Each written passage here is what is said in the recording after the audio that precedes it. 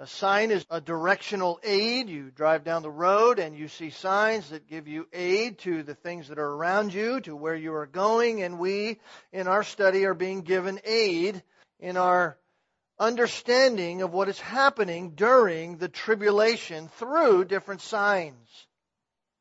We find ourselves beginning chapter 13 this morning. And just to get us oriented into where we are in the flow of Revelation and our text, you remember that beginning with chapter 12 and really taking us all the way through chapter 15 is what we know to be an interlude. An interlude in the telling of the events of the tribulation. The events of the tribulation don't stop. It isn't that there's a portion in which it goes for a while, then stops, and there's this intermission kind of point so that everybody can regroup or anything like that. No, this is just an interlude in the telling of what is taking place. It's a closer look, if you will. It's a what is happening behind the scenes of the events that are coming during what we know as the 7-year period being the tribulation. That's really what we're seeing here from chapter 12 through chapter 15. And so while the tribulation is taking place on earth, chapters 12 through 15, we are, as we study it, are getting a view of the behind the scenes kind of look. It's from the perspective of heaven that this look comes. You remember the signposts and why we called it this, because heaven is mentioned several times in those chapters. Verse 1 of chapter 12, and a great sign appeared in heaven. And of course, we went through that and looked at that sign. Verse 3, and another sign appeared in heaven.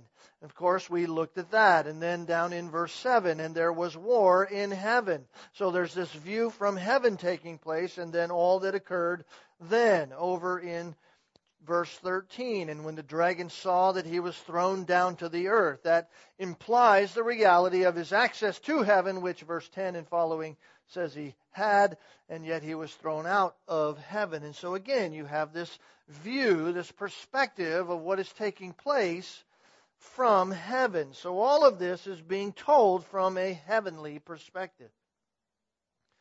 You remember that the Bible unfolds for us in this entire section, 6, you could say 7 because of those who were the offspring of the woman, as verse 17 said, but really 6 primary players in the telling of this interlude.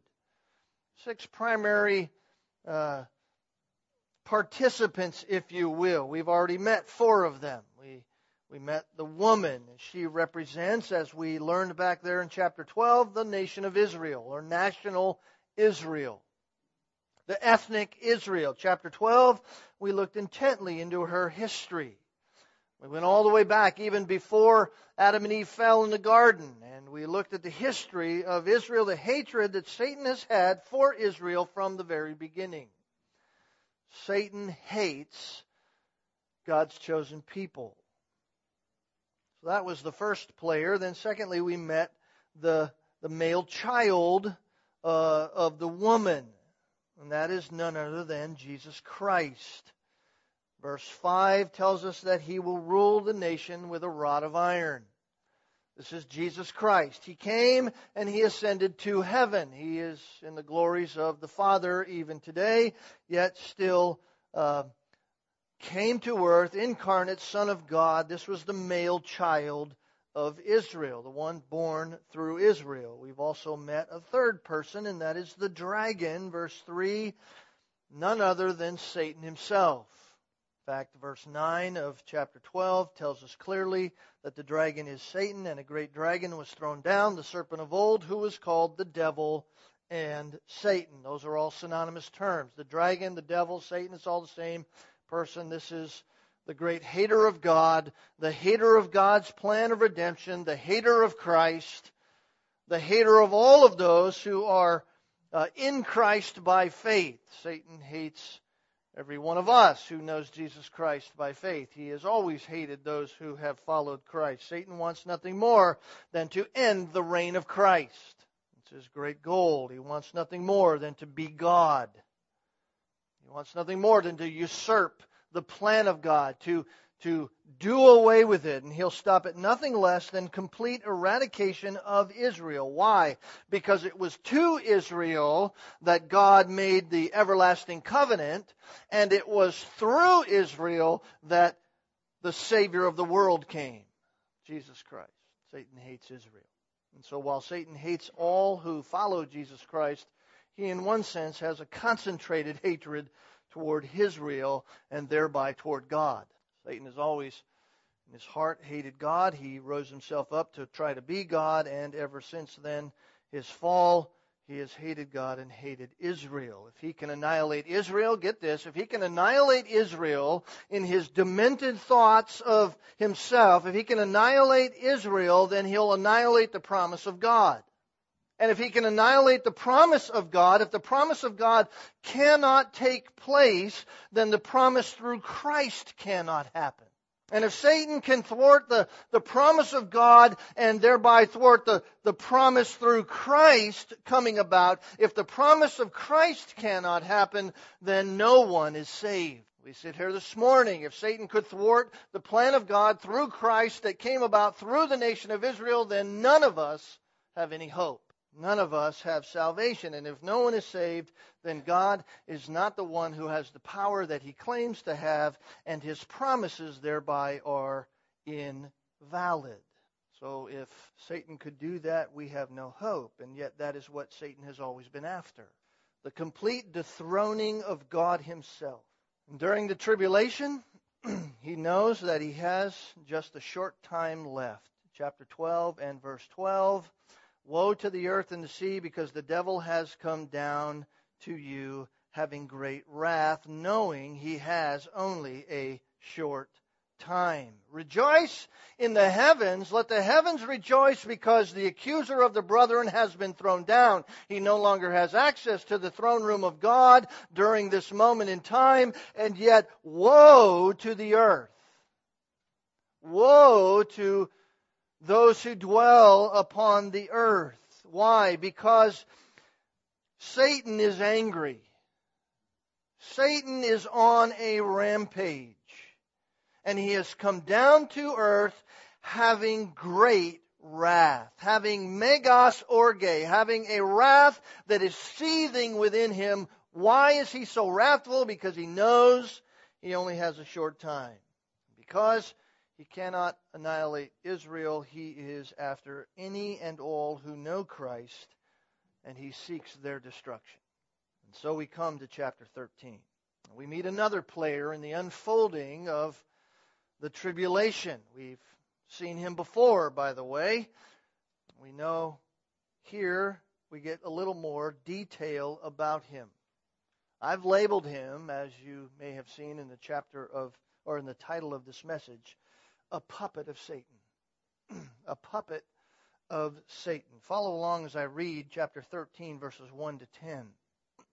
And he stood on the sand of the seashore. And I saw a beast coming up out of the sea, having 10 horns and 7 heads. And on his horns were 10 diadems, and on his heads were blasphemous names. And the beast which I saw was like a leopard. His feet were like those of a bear, and his mouth like the mouth of a lion. And the dragon gave him his power, and his throne, and great authority. And I saw one of his heads as if it had been slain, and his fatal wound was healed. And the whole earth was amazed, and followed after the beast. And they worshipped the dragon, because he gave his authority to the beast. And they worshipped the beast, saying, Who is like the beast, and who is able to wage war with him? And there was given to him a mouth speaking arrogant words and blasphemies. And authority to act for 42 months was given to him. And he opened his mouth in blasphemies against God, to blaspheme his name and his tabernacle, that is, those who dwell in heaven. And it was given to him to make war with the saints, and to overcome them. And authority over every tribe and people and tongue and nation was given to him. And all who dwell on the earth will worship him. Everyone whose name has not been written from the foundation of the world in the book of life of the Lamb who has been slain. If anyone has an ear, let him hear. If anyone is destined for captivity, to captivity he goes. If anyone kills with the sword he must be killed. Here is the perseverance and the faith of the saints. Now you understand a little bit as to why I said this will take all of our thinking faculties this morning. There is much here that causes our minds to reel with all kinds of questions. And yet here we are introduced to the fifth personality in the unfolding of the tribulation. And here he is identified as the beast. I thought about titling this message, The Non-Beauty of the Beast, but I figured that was a little too cheesy. And some of you would have been thinking about Disney and all kinds of other nonsense, and I didn't want you to do that. This is the beast. He's the main player in these verses. God is giving us here understanding concerning the beast. That's what this text is about. It's about the beast. God is here in His sovereignty. His sovereignty is here overseeing all of this because verse 7 says, and it was given to Him. That's the implication there, that God is still in control. God is still sovereign over all of this. God is allowing this one to have this. It's given to Him to make war with the saints. God has allowed this. But this is here so that we understand this beast to come. Satan has been thrown down to the earth, and woe to the earth because Satan is now come down.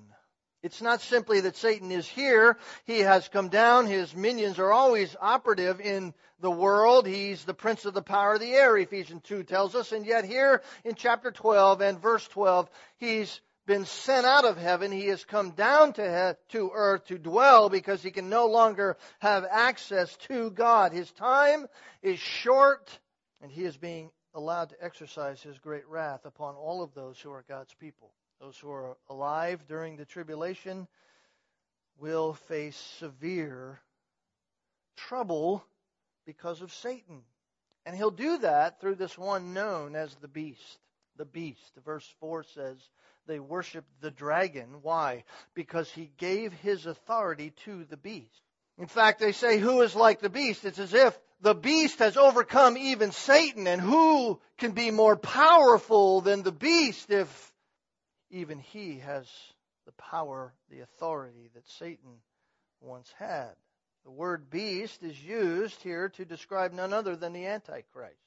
As I said, we've already been introduced to the Antichrist. He was mentioned for us back in chapter 6.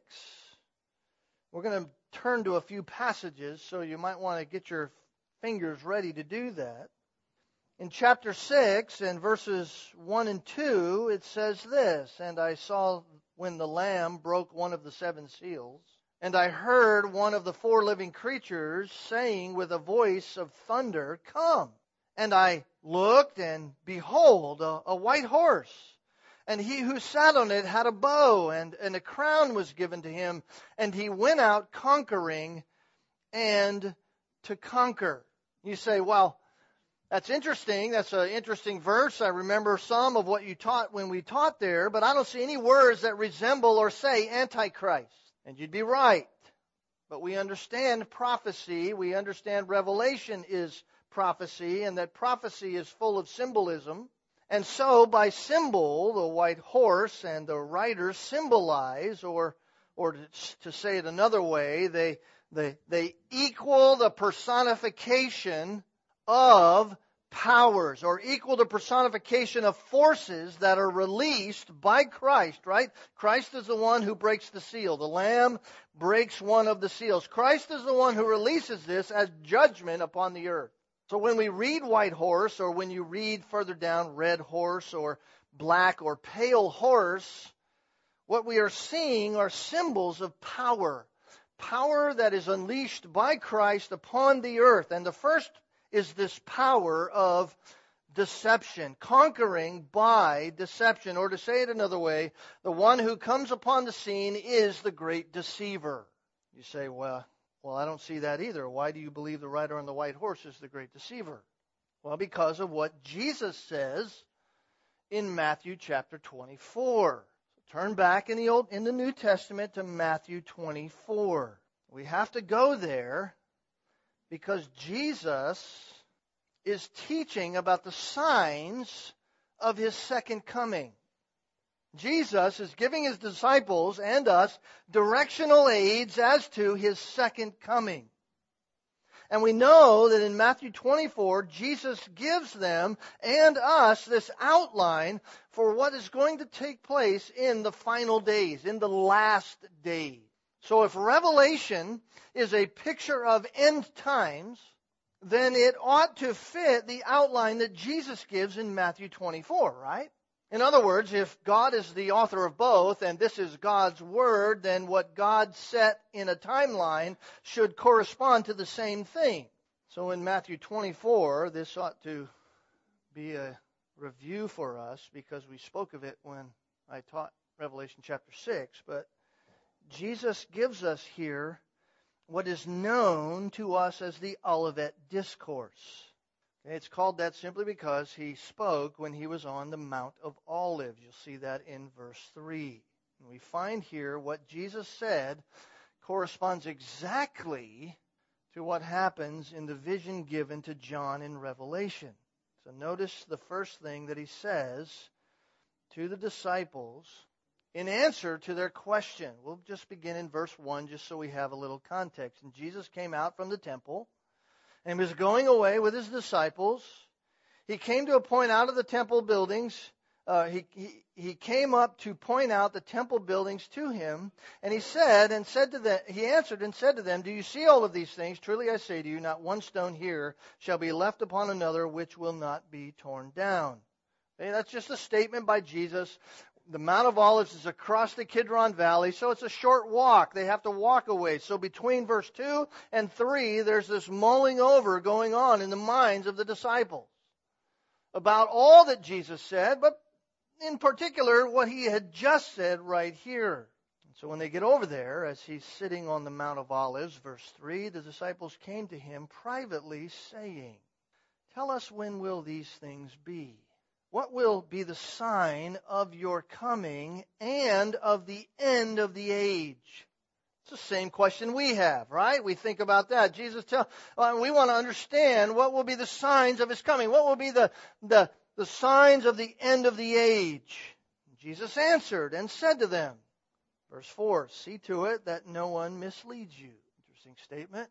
The reality is there will be a lot of misleading going on. And Jesus says, listen, I don't want you to be misled, so here you go. "For many will come in my name, saying, 'I am the Christ,' and they'll mislead many." So the misleading is going to come through deception, some kind of deception. So get the picture. The disciples are curious. We're curious. We're no different than them. And the disciples want to know how they'll be able to tell the start of the end. Jesus says to them, the first thing that will happen is what? Great deception.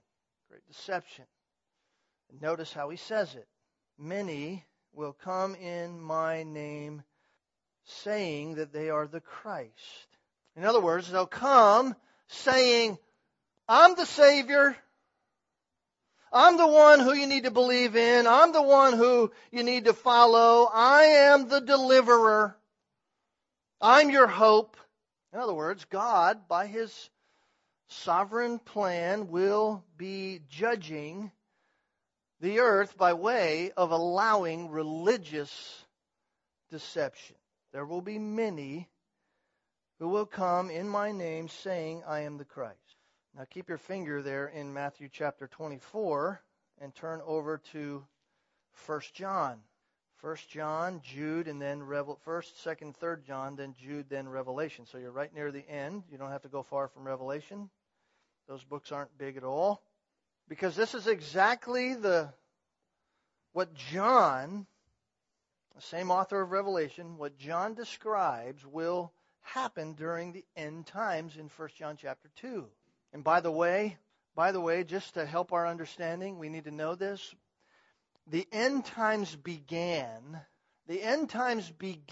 folks, the day Christ came from the glories of heaven to be upon the earth. The end times began then, and they have continued all the way till now and will continue until Christ comes a second time. That entire period is the end times. The whole period is the end times. We are living in the end time. And the climax of the end times will be the 7-year tribulation. You say, how do you know this? Well, look, 1 John chapter 2, verse 18. It says this, children, it is the last hour. And just as you have heard that Antichrist is coming, even now many Antichrists have arisen.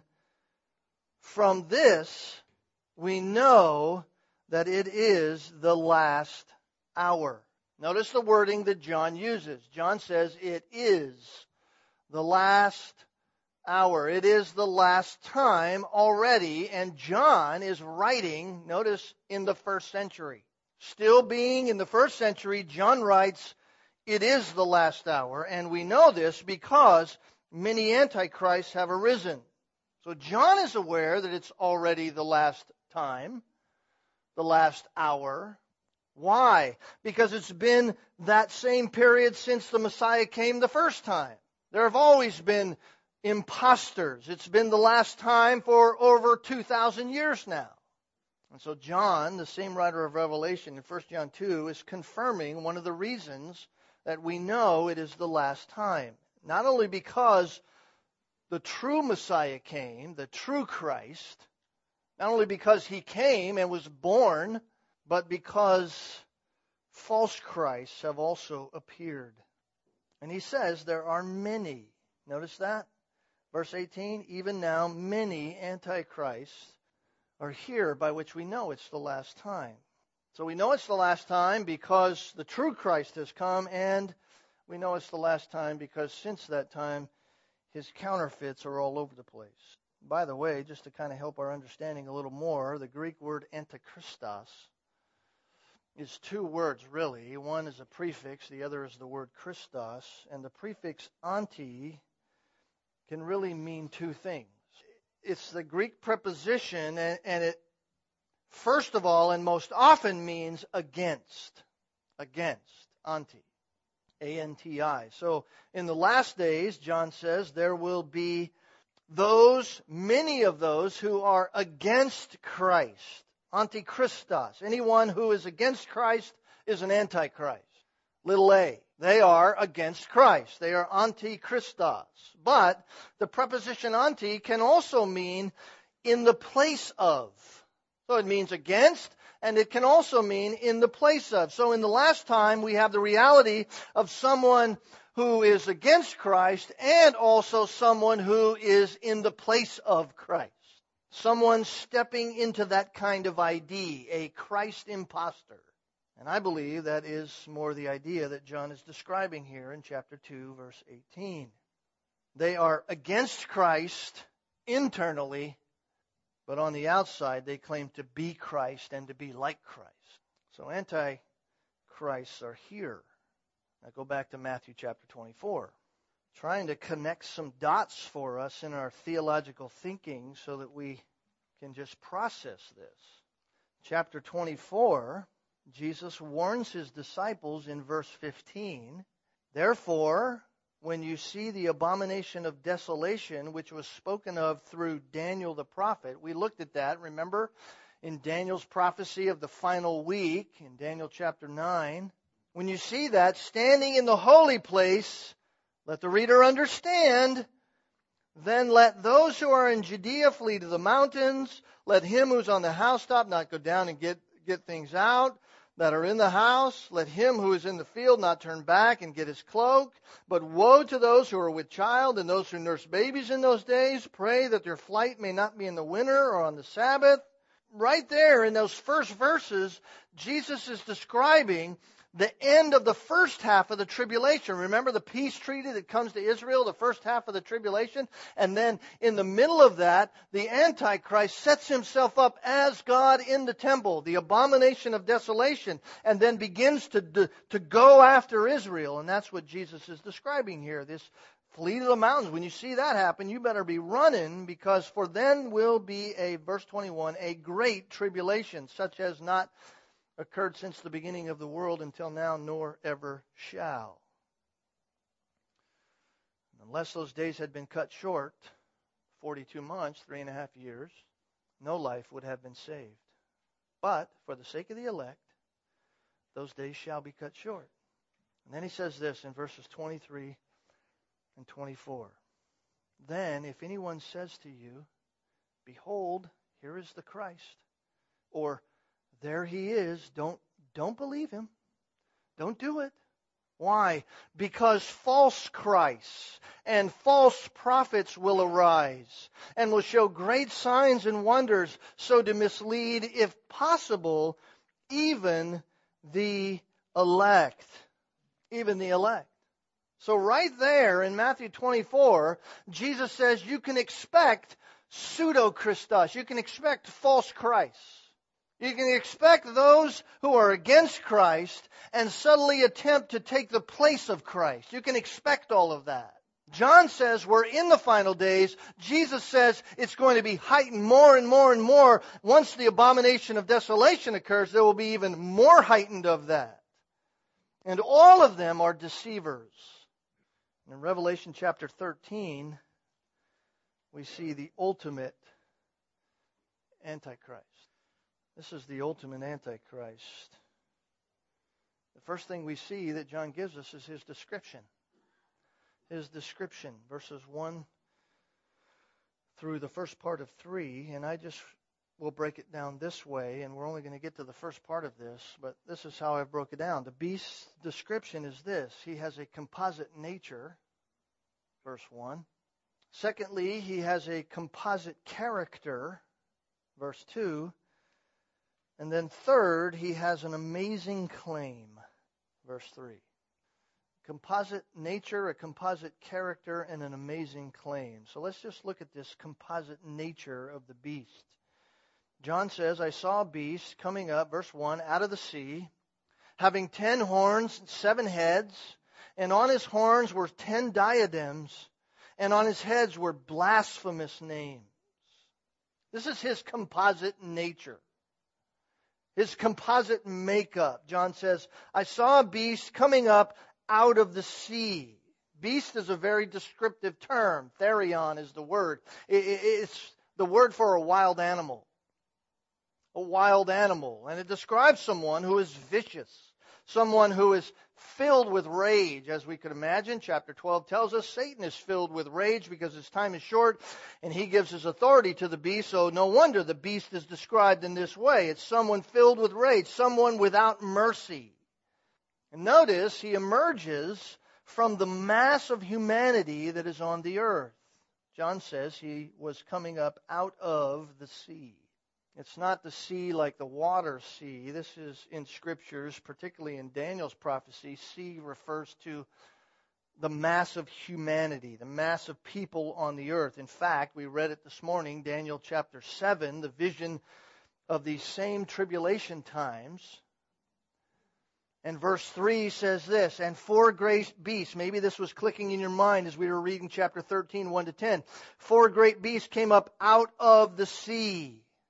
And then in verse 17 of Daniel's prophecy, we didn't read it this morning, but if you go a little farther in your own reading, it says, these 4 great beasts are 4 kings who shall arise out of the earth.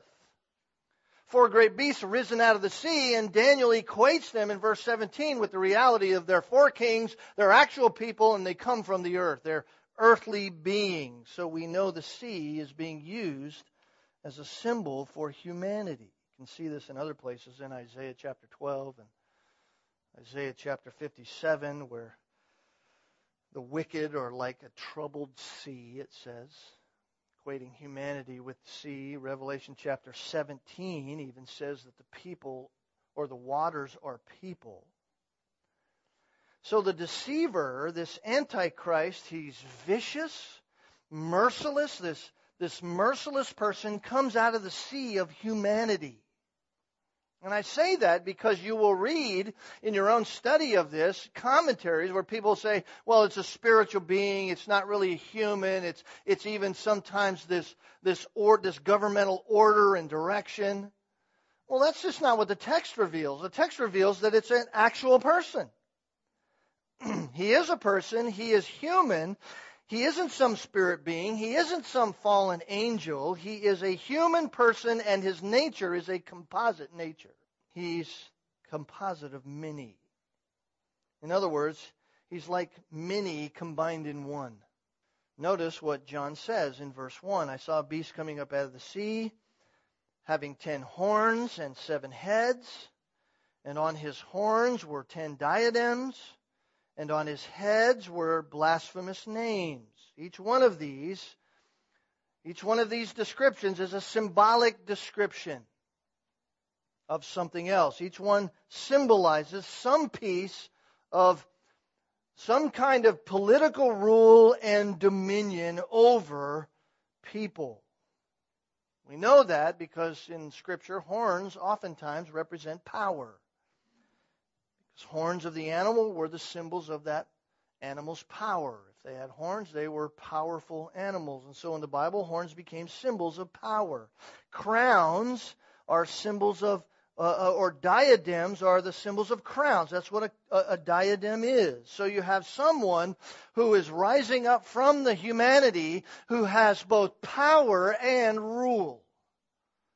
Power and dominion over people. So what John is seeing here is a powerful ruler.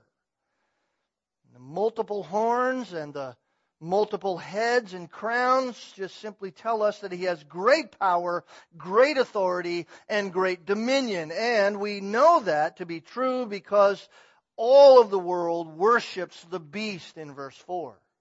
In fact, he is the world ruler, and he is incredibly powerful.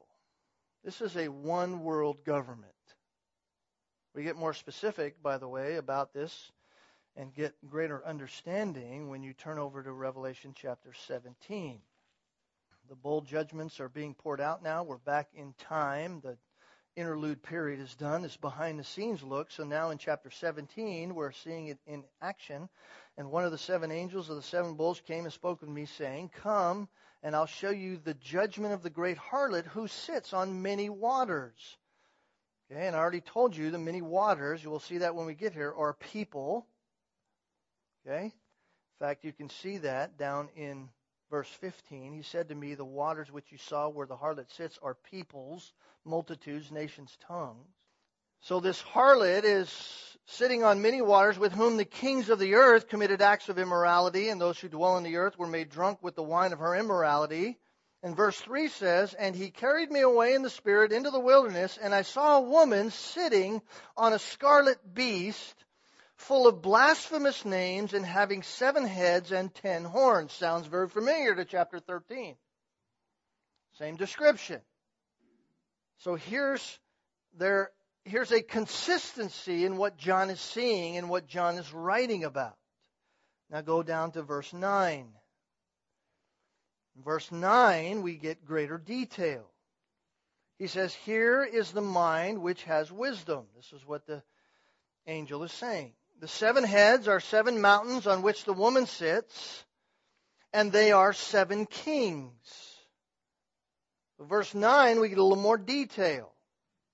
Many biblical scholars that you might read believe the identity of these 7 mountains or these 7 kings is the city of Rome, because Rome was built on 7 hills. It's a 7-hilled city. But other cities are built on 7 hills as well in Europe.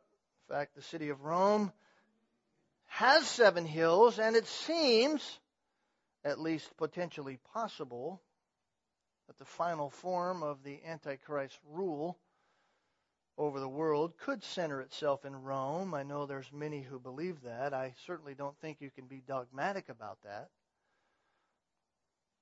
But it seems possible, even when you see in chapter 17 the false system of religion that we'll see when we get there, as the Mystery Babylon, a religious system. It seems plausible that this system is riding on the beast, and it would at least in our day, it's probable, to see the final form of world religion sitting on the Antichrist in the city of Rome, which even in our day has had such a great impact in world religions. But that's to speculate. That's to give info that God doesn't give us. We're not told here. But notice in chapter 17 and verse 10, what we do know, what we are told, these are 7 kings. 5 have fallen. 1 is. The other has not yet come. And when he comes, he must remain a little while. And the beast, which was and is not, is himself also an 8th, and is one of the 7. He goes to destruction. Seems rather intriguing, doesn't it? If you like puzzles, this is even more intriguing. John sees that there are 7 heads, possibly representative of the 7 mountains on which the empire could sit, possibly. But clearly they represent 7 kings. We're told that in chapter 10, or in verse 10. 7 different kings. 5 have fallen, and 1 is. At least 1 is, as John is writing this. Most commentators believe this is a reference to the past great world empires. You could look at world history and see the 5 fallen world empires. You have the empire of the Egyptians that ruled the world as it was known in that day. You have the empire of the Babylonians as they ruled the world. Then the Assyrians ruled the world. The Medo-Persians after that ruled the world. And then you have Greece that ruled the world. And if that's what we see here as the 5 that have fallen, at the time that John is seeing this, there is 1 that is in existence at that time, and that 1 was the Roman Empire. So 5 plus 1 equals 6. Possibly. The text says there is 1 still to come. Right? The other has not yet come, and when he comes, he must remain a little while, verse 10 says. There's 1 still to come. Many believe that number 7 will be a revived Roman Empire. A revived Roman Empire. So just to summarize really quickly so that we're not lost in our puzzle, we could say the first 5 were Egypt, Babylon, Assyria, Medo-Persia, and Greece. We could say that. 5 empires that have come and gone, great world empires. And then 1 that is, at least when John writes, that would be Rome. It's gone off the world map as an empire. It's not a ruling empire anymore. So the 1 that would come would be a revived Roman Empire. And there could even be signs of that resurgence even today. In fact, just to kind of show you this, say how so? Well, there's an interesting entity in our world, especially in Europe, called the European Economic Union. Interesting, I was reading about this week because many in years past have said there were 10 entities in the European Union. This has 10 heads, but now there's 28 entities within the European Union, so that's been kind of put by the wayside. But I did find this interesting in reference to the European Union. The European Union has over 500 million inhabitants. They calculate this stuff. They keep track of this stuff. It represents 7.3% of the world's population, making it the second most populous democracy and the first supranational union in the world.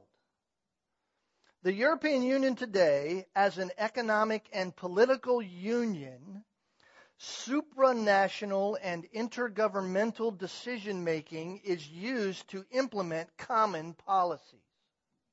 In fact, the European Union law has legal supremacy over member states' laws. There's 28 member states in the European Union. the European Union's law supersedes member state laws, and some of the EU institutions can actually act independently of member state governments in certain policy areas. So they can already make decisions as a collective body called the European Union, of which these 28 nations are part of, and they can make and implement laws by which all of these other nations, even though they may have laws against that, supersede all of them. Is this the beginning of the new Roman Empire? I don't know. Interesting, though, isn't it? In Revelation chapter 17, it's very possible that that's the way to understand verses 10 and 11. John is seeing the final form of a global union. The beast embodies everything that was common to the first five. Everything that was common to this composite nature of Egypt, Babylon, Assyria, Medo-Persia, and Greece. And then the sixth, Rome. This composite reality of all that they encompassed and all that was theirs and all of that kind of power. And so the seventh would possibly be this revived Roman Empire, or this revived under the guise of a different name, maybe even called the European Union, that's not like any that's ever existed before, and yet it is known as an eighth because it was and is not and will soon come back, but it's part of the seven. You see that? Verse 11. The beast which was and is not and is himself also an eighth empire, and he's one of the seven. One that already was, in other words. And the beast is so powerful that we have nothing to compare him to. Nothing to compare him to except this composite nature made up of these 10 and these 7 heads with this power and these diadems. He's the sum of all the other empires that ever existed. This is one who will be more powerful than all of them put together, ruled by the Antichrist. And this kingdom is an eighth, and yet it's of the 7. And then notice in chapter 17 and verse 12, talks about the 10 horns. And the 10 horns which you saw are 10 kings. They have not yet received a kingdom, but they'll receive authority as kings with the beast for 1 hour. 10 kings again. Here we are. Same as Daniel. Here now in Revelation, we see that very same thing. These are kings. So what you see when you go back to chapter 13 is this beast, this vicious, merciless deceiver of the people, and this beast rules a worldwide global union. The final form, a confederacy of sorts, ruled by the Antichrist. And so when we see the beast rise out of the sea having 7 heads, we know that this is speaking of the culmination of all the kingdoms of the past. He has the ultimate power, ultimate dominion over the earth. When it says he has 10 diadems on his horns, diadem is a crown. He has dominion. He has rule. He has power and rule over it all. And then notice what verse 1 says. And on his heads were blasphemous names. This simply says that the kingdom to come, this kingdom of the Antichrist, is going to be characterized by blasphemous opposition against God and against Christ. In fact, you can see that, but down in verse 6, in clarity, he opened his mouth in blasphemies against God and he blasphemes his name and his tabernacle. What's his tabernacle? Those who dwell in heaven, all who are his. So he's in opposition against God. He's in opposition against Christ. What a vision. I mean, we barely even jumped off into the pool, and we're swimming in a puzzle that we have to have our mind on just to keep it all clear. It's incredible to think about what's to come, isn't it? And this person is going to dominate the entire world.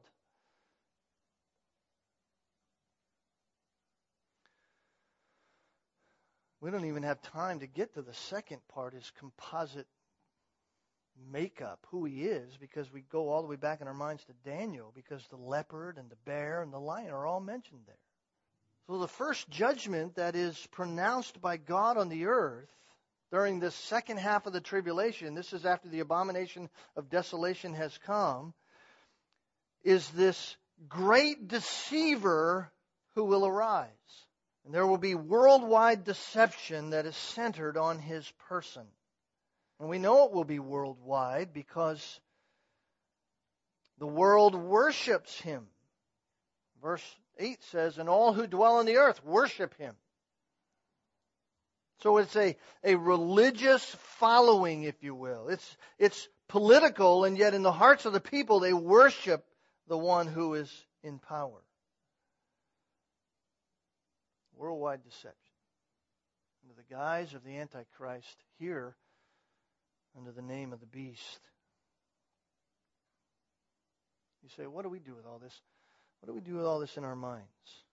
Well, I was thinking about that, and I thought, how do I just drive this home to us so that it's important to us, so that we just don't check out and go, yeah, well, I won't be here anyway. How do I do that? Well, I think the best way to have that in our hearts and minds is just to turn to the words of Jesus Christ. Once again, back in Matthew 24.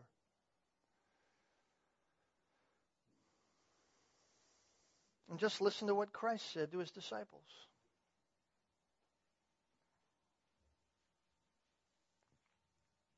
I mean, we could say quite often, hey, listen, we're not going to be here. We believe the church is going to be raptured. Jesus could have said, listen, guys, don't worry about it. You'll be dead long before any of this takes place. He didn't say that. He wanted them to know, and Jesus wants us to know.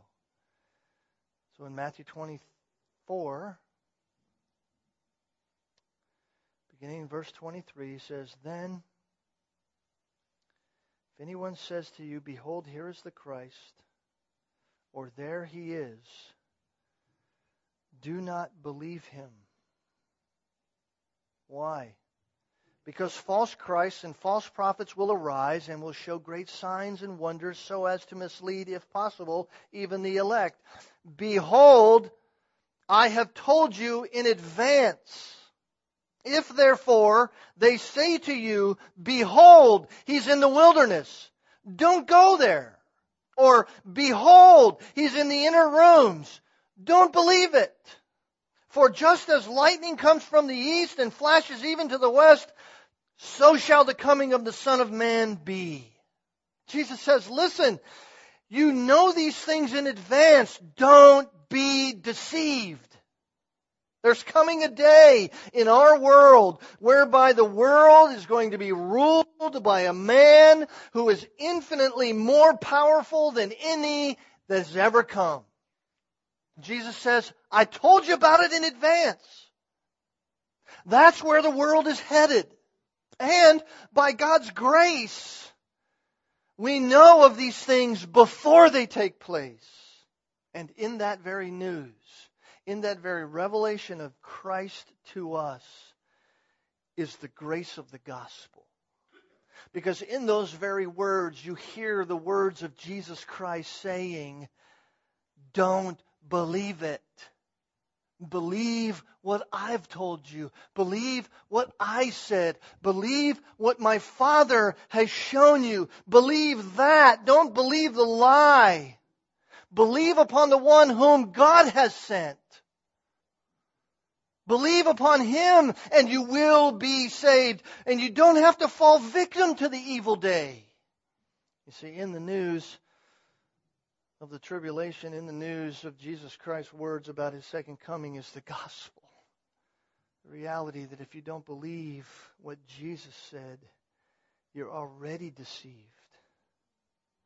And if you refuse to believe what he said, you will surely follow after the false Christ. And in the false Christ is only one thing: eternal destruction. And so even in this news, God is calling all men to come to him And by way of repentance and faith, don't be deceived. Behold, I've told you these things in advance. You know the truth. Now believe. Heavenly Father, these are frightening truths to us, even as we are here this morning. For those of us who know Jesus Christ, it's frightening not because we're not secure in Christ, but because of the reality of what is to come. And it shakes us to our core and ought to motivate us with the gospel. And for those who are sitting here who don't know Jesus Christ, they face the uncertain reality of your wrath, knowing that if they reject the truth, they will face what is to come. What is to come in the temporary and yet most heinously and most horrific, what is to come eternally. That is separation from you and hell itself. And even what we read this morning pales in comparison to the very reality of hell. The tribulation will pale in comparison to what is to come for an eternity of suffering away from you. Lord, we plead with you on behalf of those that don't know you, that you would wake them from their slumber, that you would wake them from their deadness of soul, and you would cause their eyes to be open that they might know Jesus Christ by faith.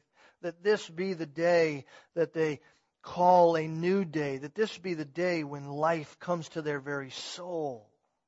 And Lord, if someone even walks out of here obstinately thinking they're saved and they're not, Father, we pray that they would be uncomfortable in themselves, that their hearts would be shaking inside in the privateness of their own heart. Even though people around them may not know it, may they in their heart be shaking, that they might come to know you, that they might not continue to hold on to their sin-sick soul, that they might relinquish their grasp on it as you open their eyes and they turn in faith to Jesus Christ. Lord, let that be this day.